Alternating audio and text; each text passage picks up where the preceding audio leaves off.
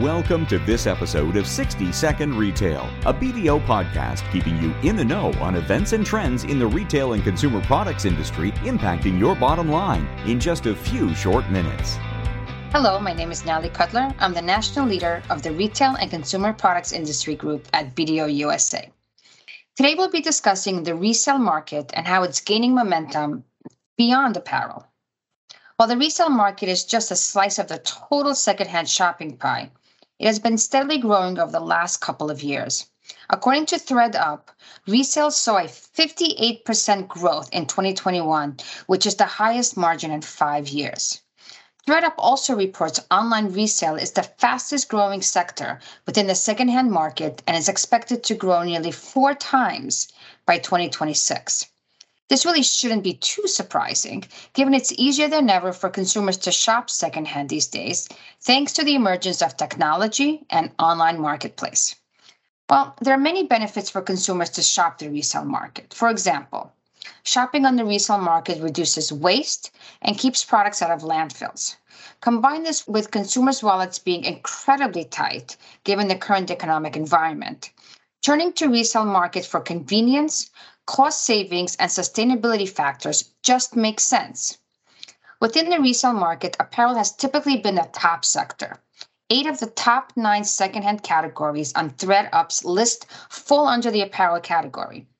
But interestingly enough, we've seen resale pop-ups in some new areas, and that includes electronics, furniture, and home decor.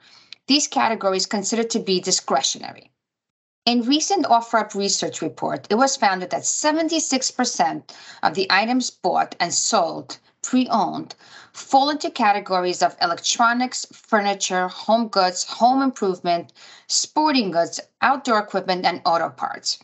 And you heard me right. I said 76% of the items. According to industry research, the global refurbished electronics market was over $85 billion in 2021 and is estimated to advance at a compound annual growth of 12.1% in the next 9 years. In the next 5 years, the home furnishing resale segment will be 29% larger than it was at the height in 2021, according to Global Data 2022 Resale Home Furnishings Market Research Survey. A growth rate will be 3 times as fast as traditional retail. I think all this data and information is just staggering. Well, why is resale gaining momentum in these new discretionary categories? It's likely due to a combination of inflation, uncertain economic conditions, and most recently, supply chain issues. Consumers are looking to avoid the higher sticker prices that are cropping up in many stores. They can sell their unwanted goods to make extra money. And if they're able to go pick it up in their neighborhood store or in their neighborhood place, they can avoid 3 to 5 business days wait time, as well as the associated shipping costs. With so many consumers jumping on the resale trend across categories, well, what does this mean for the traditional retailers? Well, we already know retailers are constantly competing for consumers' attention and their wallets, and that they're struggling with excess inventory. We've seen that for the last couple of months in the face of consumers' dwindling discretionary spending. In order to stay competitive with the resale market, retailers need to make every effort to sell high-quality goods at a reasonable and fair price so consumers will find products both attractive and attainable. At the end of the day, although margins may take a hit, it's better to sell at a lower price than not at all and improve your liquidity.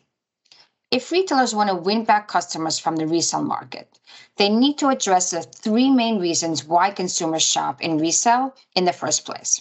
And we mentioned this earlier. It's convenience, cost savings, and sustainability. First, traditional retailers should look at their current customer experience and really make sure it's seamless, addressing any supply chain issues so consumers have access to the products that they want in a reasonable period of time. Second, regardless of inflation rates and the state of the economy, consumers are always going to be cost conscious. Retailers need to know who their customers are and to price their items accordingly, especially for big ticket items like furniture and electronics. And third, retailers can send the message to consumers that they're taking steps to become more environmentally friendly and sustainable in their practice. With 80% of consumers considering sustainability factors when making some purchases, it is clear that this is a selling point. And of course, last but not least, another option is for retailers to consider partnering with a resale company and offering the secondhand merchandise right there in their stores. We've already seen in the apparel industry with Macy's and thredUP and Nordstrom with See You Tomorrow. And as the saying goes, if you can't beat them, then join them. Thank you for tuning into today's show. Don't forget to add us on your podcast library or bookmark our landing page and check back weekly for new episodes so you can stay in the know. And that concludes this episode of BDO's 60-Second Retail Podcast. Don't forget to tune in for the next episode.